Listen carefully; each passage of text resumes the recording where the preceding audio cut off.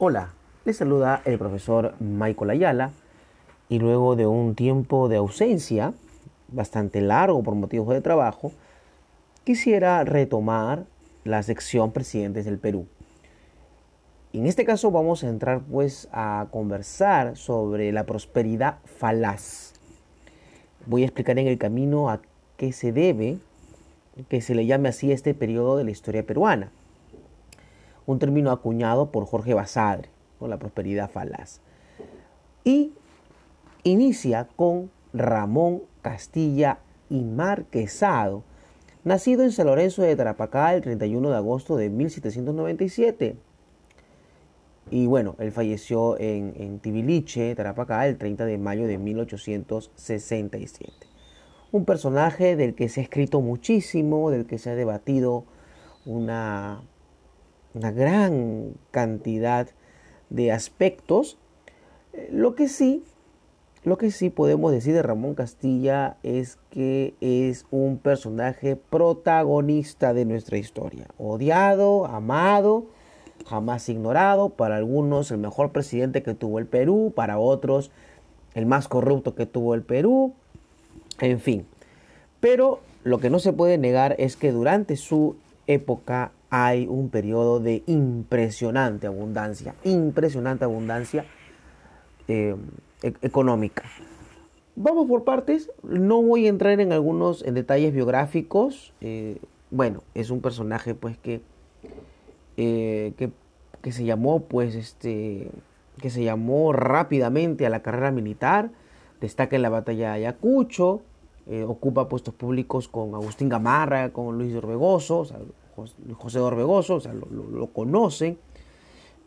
También es protagonista de las acciones de la Confederación Perú-Boliviana y dentro de la anarquía militar en el que nos habíamos quedado, en lo que nos habíamos quedado, él va a ser uno de los protagonistas de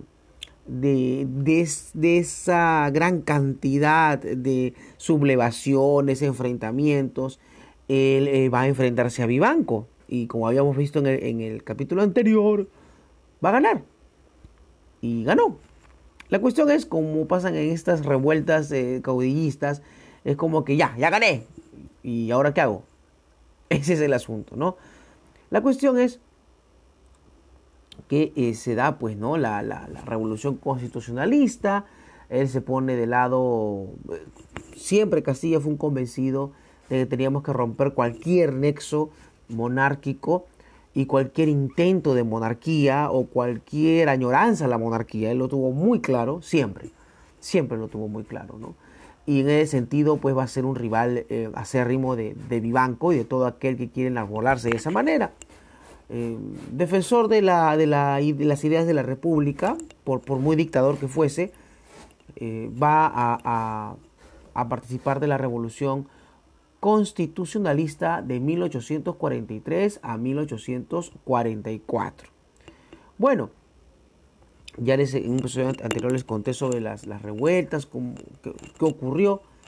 La cuestión es que el 7 de octubre, ¿no?, de 1844 se restablece a Manuel Menéndez en la misión de hacer el traspaso constitucional al poder. O sea, hay la intención de hacer, digamos, las cosas bien. Es la idea, ¿no? Bueno, no hizo mucho el buen Menéndez, salvo las elecciones. Y entonces se convocan a los colegios electorales, era una forma, digamos, no es como la democracia de ahora en que todo el mundo vota. No, son los colegios electorales, básicamente es una elección representativa. Bueno, la cuestión es que se convocan a los colegios electorales. La elección, digamos, de estas épocas era más de coacción, más de intereses políticos que beneficiaba pues un pequeño sector de la población. Estamos hablando pues de 1845, una democracia joven, una república joven. No gobiernan, digamos, personas interesadas en toda la población. La comunidad indígena todavía paga tributo. Todavía hay esclavitud. Están presentes los procesos de esclavitud. Entonces es una situación totalmente diferente a la que vivimos ahora. La cuestión es que se hacen elecciones. El 16 de abril de 1845 se reúne el Congreso Extraordinario bajo la presidencia de Manuel Cuadros. Y bueno, luego de un largo mensaje de Manuel Menéndez, se aprueban las actas de los colegios electorales. Habían habido problemas, no los voy a detallar ahora, pero el 19 de abril el Senado proclama presidente a Ramón Castilla. Bueno, juramenta como presidente el 20 de abril de 1845 y para un mandato de 6 años. Pero ahora pues, ¿qué hay que hacer? No hay dinero, hay problemas en las fronteras, hay problemas de todo tipo, hay posibles revueltas, generales resentidos, personas que no tienen mayores inconvenientes en querer derrocarlo. ¿Y ahora qué hacemos? Ahí viene el punto, ¿no? Ya durante el gobierno de Gamarra había aparecido una posible solución, que era la extracción del guano, que se había estado extrayendo bajo un régimen, bueno, de una suerte de consignación en la que solamente un personaje, que lo voy a mencionar en su momento, se llevaba pues toda la ganancia del país. Así que este punto, sí, el excremento de ave, que era un poderoso fertilizante y que Inglaterra lo necesita y que Europa en general lo necesita, se va a convertir en el punto de inflexión del país. Es así que Castilla, algo que no se le puede negar, es que va a establecer un régimen consolidado, un régimen que funciona. Ordena la economía nacional, organiza un presupuesto, cancela la deuda externa, inicia procesos de cancelación de la deuda interna. Perú se convierte en una república relevante de mucha influencia a nivel latinoamericano. Hay un progreso intelectual y material. Se empieza a descubrir la Amazonía, que había estado relegada y olvidada por completo. Si ya la sierra era olvidada, imagínense esa zona. Bueno, es un momento pues de apogeo republicano, según Jorge Basadre, pero también va a iniciar pues el proceso de la prosperidad falaz. ¿Por qué? Porque va a llegar tal cantidad de dinero al Perú que los presidentes y los gobernantes no van a saber qué hacer. Y el presupuesto se va a ir básicamente en pagar a una burocracia que paraba peleando, y la otra parte del presupuesto se va a gastar pues en temas militares.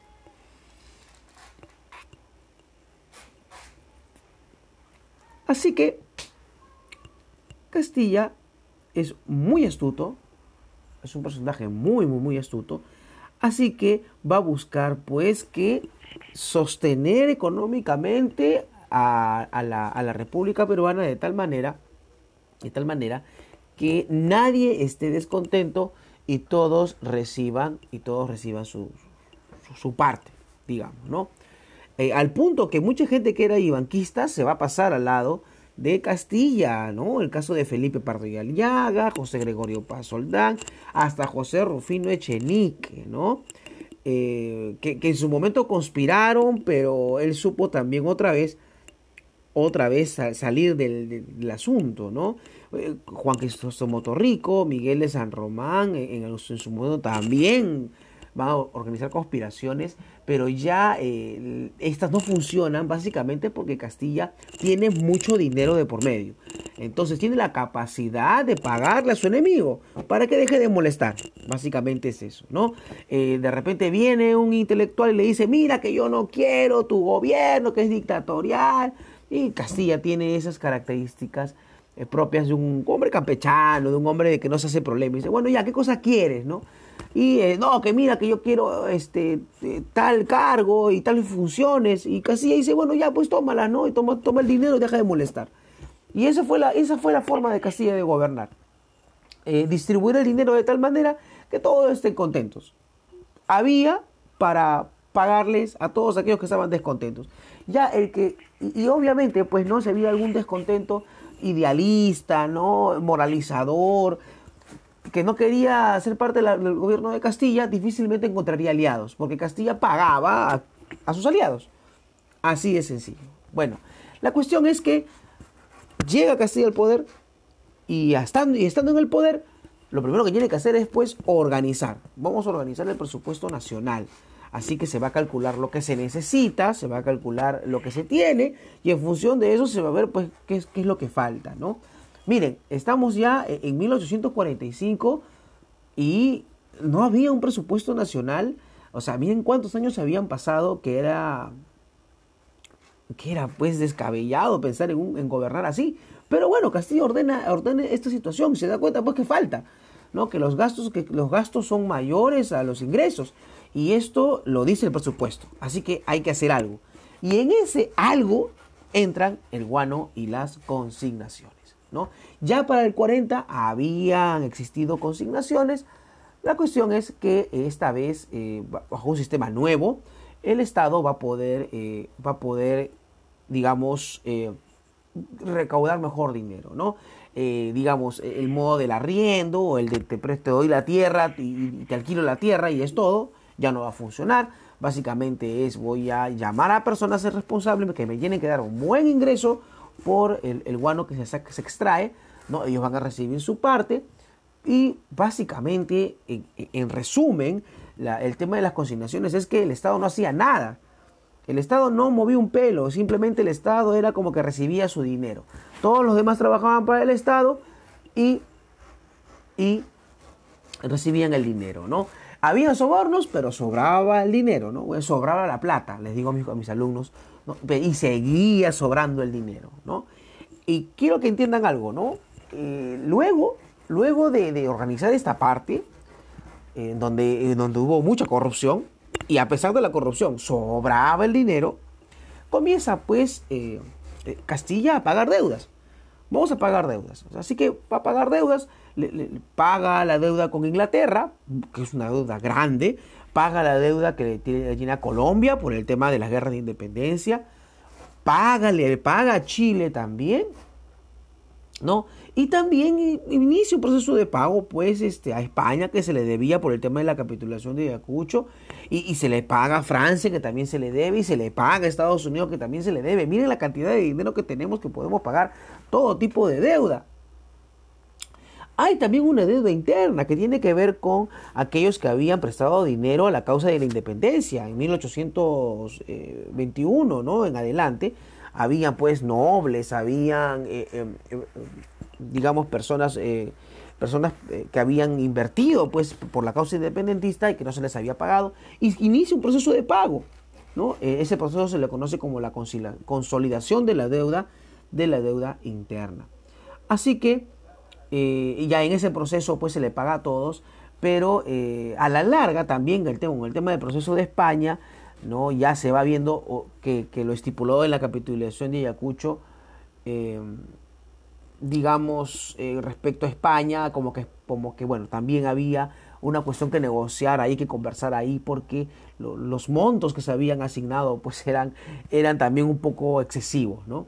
Así que Castilla, progresivamente, si bien había una primera idea pues de iniciar momentos de pago con España, los sucesos que vienen a continuación van a generar progresivamente pues una distancia con este país, ¿no? Que a la larga, vamos a verlo después, va a querer imponer su voluntad y va a querer imponerse como si fuera pues todavía dueña de las tierras de Sudamérica. Bien, entonces ya para 1848 pues hemos casi cerrado el proceso de los pagos de las deudas, ¿no? Básicamente en este año le va a decir, Castilla le va a decir a España, oigan, ya pues reconozca la independencia, ¿no? Y con eso ya cancelamos las deudas. Pero ¿qué va a decir España? No, pues hombre, que yo no quiero porque ustedes son todavía mi colonia, ustedes todavía no saben lo que quieren, ¿no? Y Castilla, pues, con hombre que tiene ya el poder económico, dijo, bueno, no quieres no quieres esto, ya, pues no te pago, ¿no? Hombre, pero que eso es un insulto, van a decir los españoles, pero Castilla dice, no te pago nada. Bien, luego se da cuenta pues de que Perú tiene varias fronteras, ¿no? Tiene fronteras con Bolivia, en ese momento con Bolivia, tiene fronteras con Brasil, el Imperio de Brasil, tiene fronteras con Colombia, con Ecuador. Es un país que tiene una costa extensa, así que tenemos que organizarnos. Tenemos que organizarnos, dice Castilla. Vamos a organizarnos, vamos a organizar la defensa. Así que vamos a ver. Y además de eso, tenemos imperios que quieren venir. Y que si van a venir, van a venir y van a venir con todo su poder. Ya lo hemos visto con Inglaterra, ¿no? La famosa batalla, el combate de Pacocha.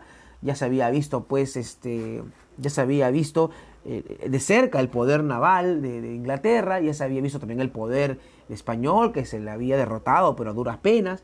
Así que vamos a defender la nación. Lo primero, vamos a darle todo equipamiento moderno, fusiles de percusión, se reemplazan a los viejos cañones con obuses de mayor calibre, ¿no? Se crea una fundición de cobre y hierro, se reabre el Colegio Militar de Bellavista, se compran barcos modernos, la fragata Mercedes, los bergatines Almirante Guise y Gamarra, el primer barco de guerra a vapor, el Rímac, llega en 1847 a las costas peruanas. Luego se adquiere la fragata Amazonas. Y bueno, pues un detallito acá, se habla mucho acerca de la expresión de Castilla, entre comillas, de si Chile construye un barco, el Perú debe construir dos, ¿no? O si Chile compra un barco, el Perú debe comprar dos, o si Chile construye un barco, el Perú debe construir dos. Bueno, esa frase actualmente no se sabe si es exactamente de Castilla, ¿no? Algunos historiadores dicen que no es de Castilla, pero la tradición y bueno, otros datos atribuyen de que esta frase es de Castilla. Bueno, ahora, ¿qué tan cierta será? No lo sabemos. Chile es muy estable, más estable políticamente que Perú, pero Perú ahorita tiene abundancia, ¿no? Ahora quiero que se imaginen a Chile, que es un país que a duras penas logra conseguir su presupuesto, logra tener estabilidad, es muy organizado, y que de repente vea a Perú, que ha estado en crisis ahora, pues con una opulencia nunca antes vista. Esto va a traer también preocupación en Chile, ¿no? Que siempre estaba bajo el miedo de ser absorbido por países más grandes como Bolivia o como Argentina o como Perú, ¿no? Entonces la idea de la identidad de Chile se construye pues en función de las amenazas que recibe de ser absorbida. Recuerden que no tiene la extensión que tiene ahora, era mucho más pequeño, quizás uno de los más pequeños de Sudamérica en ese momento. Se construye la factoría naval de Bellavista. Eso es importante también, ¿no? Para atender pues a las unidades navales. Un datito así importante, ¿no? Se compran los barcos modernos, pero no existen todavía marinos que puedan, digamos, respaldar este nuevo proceso. No es como que me compro el traje de astronauta, pero no me compro el avión, ¿no? Como que me compro la computadora y no sé ni leer ni escribir. Más o menos era la idea en esa época, ¿no? Esa es la idea. Entonces venían pues las innovaciones. Entonces no quedó otra que darles a los peruanos pues capacitaciones, y eso había que pagarlo también. Entonces con cada barco venía pues una impresionante cantidad de capacitadores para poder pues organizar a la Marina de Guerra del Perú. Bien, entonces en ese proceso ya Perú empieza ya a organizarse, ¿no? Se van a colocar legaciones o embajadas en Estados Unidos, en Inglaterra, en Chile, en Bolivia, en Ecuador. Se abrió un consulado en París, un consulado en Bruselas. Entonces, pues con Castilla ya la diplomacia empieza a extenderse. Y ya para este momento, pues, habían algunos atisbos de parte de España de querer recuperar lo que había perdido. Entonces, inclusive hay una famosa Expedición Flores, ¿no?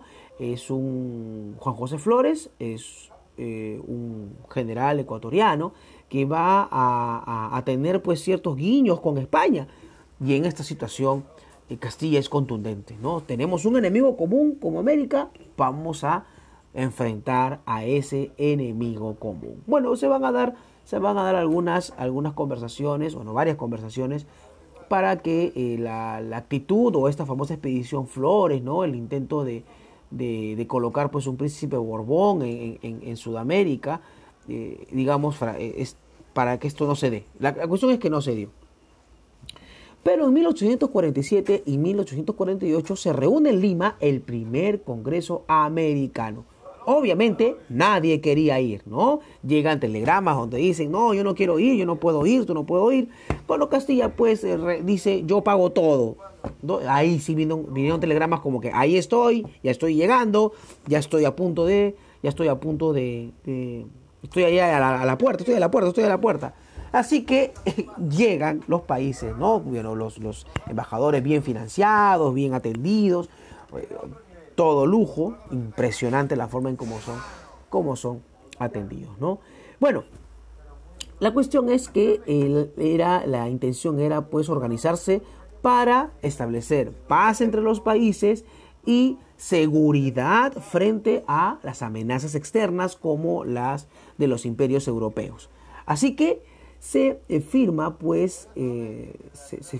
el Tratado de Arequipa el 3 de noviembre de 1847, que es una de las consecuencias, ¿no? de estas relaciones. Recuerden que con Bolivia habíamos tenido problemas, habían invadido territorio y Castilla va a pagar para que el ejército se mueva, va a pagar para que se establezcan las fronteras, va a pagar para que todo esté, digamos, bien establecido y que no hayan problemas. Y digamos, esa reunión americanista trae como consecuencia esta conversación, ¿no? Con el presidente Ballivián. Y al final, bueno, los puertos de Bolivia, en Antofagasta, y los puertos en el sur peruano, en este caso en Arica, van a establecer pues una buena actividad económica, van a estar bastante cordiales entre ellos. Bueno, hasta ahora también, ¿no? Así es. Entonces miren lo que ha hecho ese señor, ¿no? A través de una política americanista logra establecer buenas relaciones con otros países, ¿no? La relación con Chile también, que no era tan feliz, digamos, empieza a ser cordial y bastante buena. ¿Qué más hace este señor? Bueno, reforma la educación que estaba abandonada. Y da el primer reglamento de instrucción pública. El Estado asume la educación y mantuvo pues la existencia de los colegios mayores, ¿no? Uno de ellos va a ser el colegio Guadalupe, pero ya hay visos de organizarse, ¿no? Se da pues la educación superior, persiste respecto al Convictorio San Carlos. También es importante el seminario Santo Toribio. Es importante mencionar al doctor Cayetano Heredia, ¿no? Que va a realizar una serie de reformas de los estudios médicos en el Perú. Así que en el aspecto educativo ya se inician procesos de reforma. Es consciente pues Castilla que la educación es importante para sostener el país. Bien, hay revueltas, sí, hay intentos de conspiración, intentos de quitarle el poder, pero él tiene el dinero, así que toma el dinero y se acaba la conspiración, toma dinero y se acaba el intelectual rabioso. Así que en el aspecto intelectual empieza a haber pues un debate, ¿no? Había un grupo de personas que debatían sobre el tipo de gobierno que tiene que tener el Perú. Un grupo decía, tiene que gobernar el Ejecutivo, otro decía tiene que gobernar el Legislativo. Aquellos que hablaban del poder del Ejecutivo eran los conservadores, aquellos que hablaban del poder del Legislativo se les conocía como los liberales. Entonces ambos bandos van a decir, mira Castilla, que tú no nos dejas debatir y todo lo que le decían a Castilla. Castilla decía, bueno, ya, ¿ustedes qué cosa quieren? No, que queremos conversar, queremos dialogar, queremos establecer un régimen de gobierno. Castilla, muy astuto, le dice, ok, está bien, ya, yo pago su debate, debatan. Y los intelectuales del momento dicen, ¿que no vas a pagar por debatir? ¿No vas a pagar por hablar? Claro, por supuesto. Y va a financiar pues los debates. Va a financiar que se digan lo que les dé la gana. Y de verdad, Así que vamos a tener pues ahí, después bueno, por primera vez en el país, un debate financiado por el Estado sobre la forma de gobernar. Si debe gobernar el Ejecutivo o debe gobernar el Legislativo. Los conservadores van a estar enarbolados por Bartolomé Herrera, que es un aristócrata y considera pues que esta democracia, como se comprende en otros países, no debe darse, sino que solo debe ser un sector minoritario el que debe gobernar y dirigir el país. Y por el lado liberal van a estar pues Pedro y José Gálvez, Egusquiza, Manuel Torillo Ureta y Domingo Elías, que van a decir que no, que el poder del pueblo es el poder que hace que una república se vuelva sólida. La cuestión es que, bueno, Herrera deben saber que le enseñaban en el Convictorio de San Carlos y los hermanos Gálvez en el Colegio Guadalupe. Ya se imaginarán qué tendencia tiene. El Convictorio de San Carlos se vuelve conservador y el Colegio Guadalupe se convierte en liberal. Esto lo añado porque en el Perú hasta hoy el debate sobre quién debe gobernar con contundencia, si el Ejecutivo o el Legislativo, existe. Hemos tenido en estos últimos años hasta 3 presidentes, bueno, 4 si contamos a Mercedes Arauz. Hemos tenido pues cambios de mano tan rápidos y tiene que ver con un tema no resuelto. Miren, desde 1847 es un tema no resuelto entre conservadores y liberales. La cuestión es que las discusiones ideológicas generaron riqueza, pues riqueza intelectual. Dejamos las armas un ratito para poder establecernos como país. Y hay otras actividades que Castilla va a realizar, ¿no? O sea, se van a eliminar los mayorazgos, así que el privilegio de la riqueza que venía de la monarquía se va a ir diluyendo. Y el Congreso, pues, el 17 de noviembre de 1849 promueve la Ley General de Inmigración o la Ley China, que va a ocasionar la llegada de numerosos chinos culíes al Perú. Es decir, vamos a traer mano de obra. Quiero que entiendan la idea, ¿no? El Perú se convierte en una potencia sudamericana, una potencia americana, al punto que va a traer mano de obra porque las comunidades agrícolas indígenas no quieren recoger guano, o sea, caquita de ave, ¿no? Excremento de ave, no quieren recoger, así que vamos a traer chinos culíes. Además será muy cara esa mano de obra.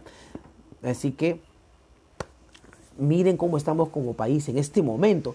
Bueno, luego se van a trabajar los famosos códigos republicanos, ¿no? Es decir, estábamos bajo las leyes españolas todavía, así que se nombran a juristas que no querían venir, pero Castilla dice, ¿cuánto es? Bueno, cuesta tanto, ya, le paga todo, para crear el primer Código Civil, aprobado por el Congreso, que rige ya desde el 28 de julio de 1852 y que va a permanecer hasta 1936. Importante el legado.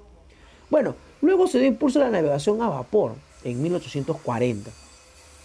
Así que antes era pues solamente de Callao a Valparaíso, pero se extendió hasta Panamá y se aumenta pues el número de vapores en el Perú. Se manda a construir el primer ferrocarril del Perú y que fue el primero de Sudamérica.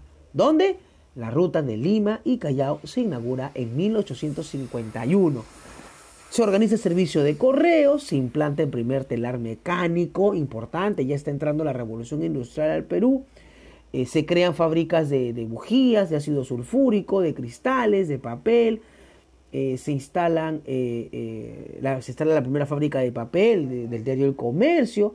Se instalan servicios de agua potable, tuberías de hierro en los puertos del Callao, Arica e Islay. Se dan reglamentos para la policía, la beneficencia pública, estadística. Se construyen iglesias, hospitales, colegios, mercados, aduanas, cuarteles, prefecturas, caminos, puentes en toda la República. Y se repatrian los restos de José de la Mar y Agustín Gamarra, que estaban pues en otras partes, en otros lugares que no eran Lima.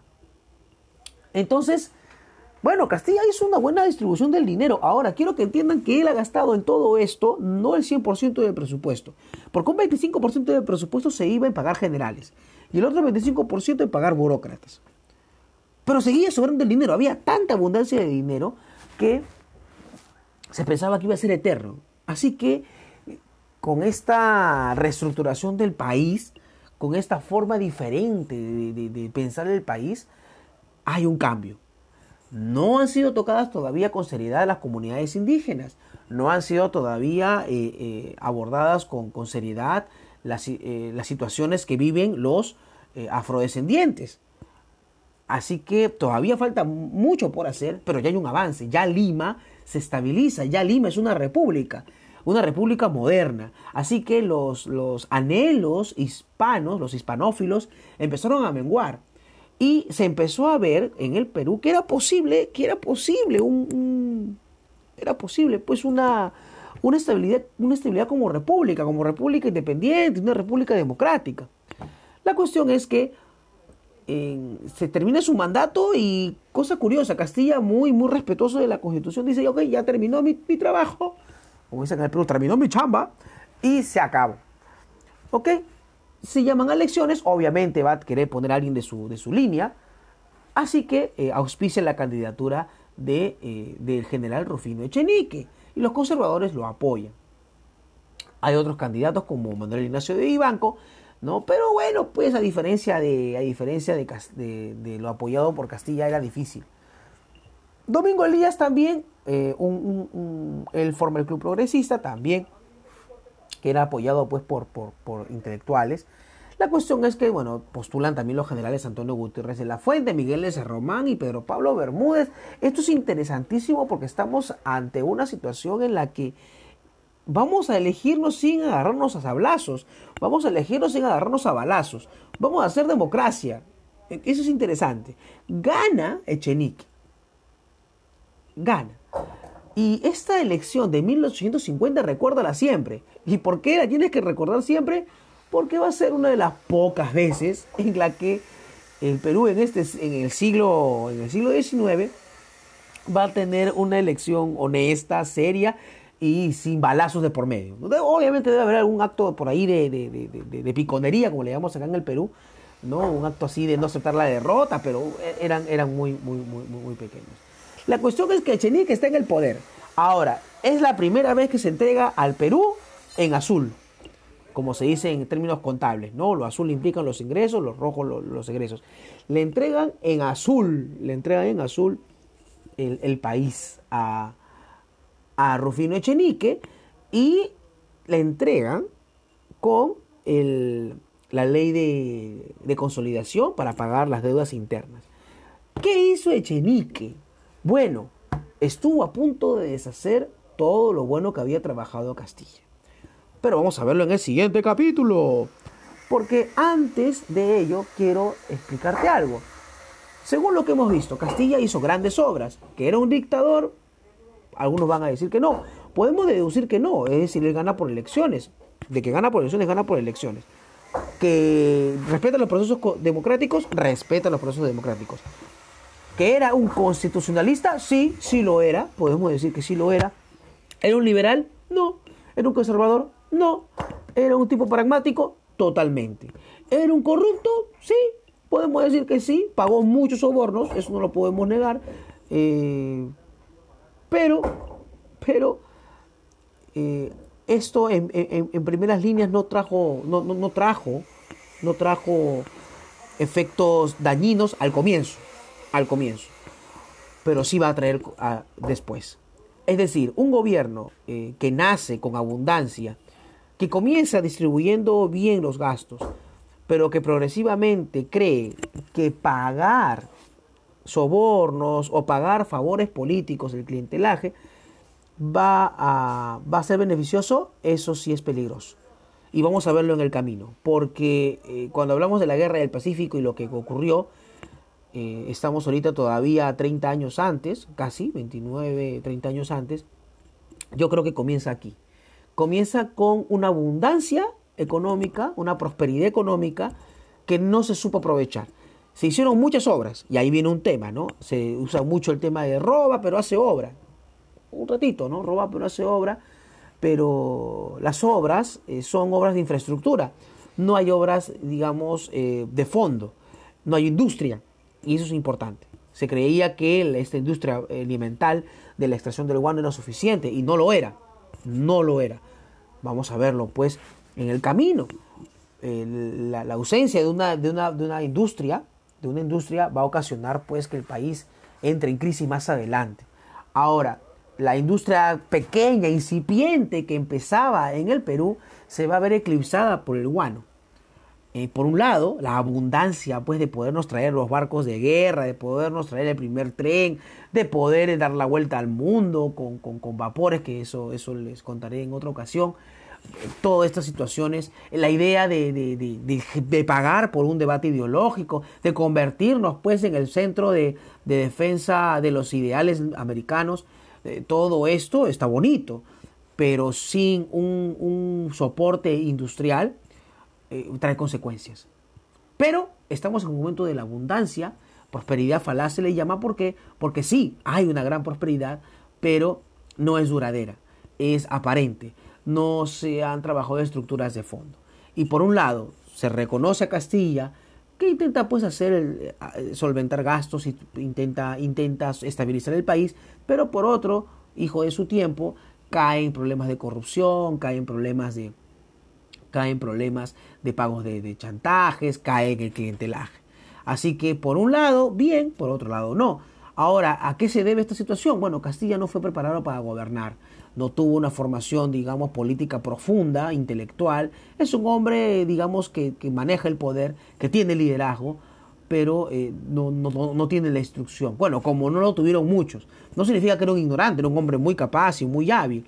Pero la perspectiva, digamos, política, pues no como tendría que haberla tenido un personaje en el poder o en el lugar donde él estuvo, bueno, no lo tuvo.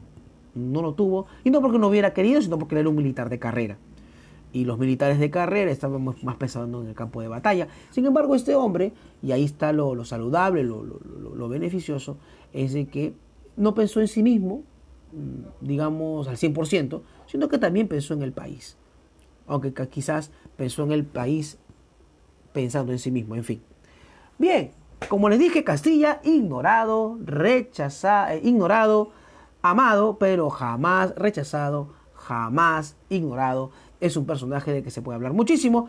Para que vean por la extensión de este podcast, lo amerita este señor que podamos hablar tanto, porque es una bisagra en el país. ¿No? Es un presidente bisagra en el país, un cambio, va a haber un cambio, el Perú no será igual gracias a él, y quizás si no fuera por eso se habría quebrado, pero la historia nos muestra estas cosas, ¿no? Estas paradojas. Por un lado es un hombre que estabiliza el país, por otro lado es el que le va a generar desgracias. Bueno, ahí que sigan debatiendo liberales y conservadores, porque el debate está hasta ahora, la derecha y la izquierda siguen debatiendo sobre qué tipo de presidente fue, si fue bueno, si fue malo, fue saludable, no fue saludable. Eso ya lo dejo ahí porque tendría que ser motivo de otra conversación. Bueno, ahí está dejando pues Castilla el país en azul. Lo va a recibir José Rufino Echenique, pero estuvimos a punto de reventarnos otra vez. De hecho, sí lo hicimos, pero va a llegar un personaje al rescate tras algunos actos ya terriblemente escandalosos por parte de José Rufino Echenique. Y bueno, ya van a ver quién llega a resolver el asunto. Y bueno, obviamente con las armas. Para variar, por lo menos tuvimos unos añitos de paz, ¿no? Vamos a verlo en el siguiente, escucharlo en el siguiente podcast. Eso es todo. Que te vaya muy bien. Muchas gracias por escuchar este resumen, pues, ¿no? Brevísimo de la gestión de Castilla. Chao, nos vemos en el próximo podcast.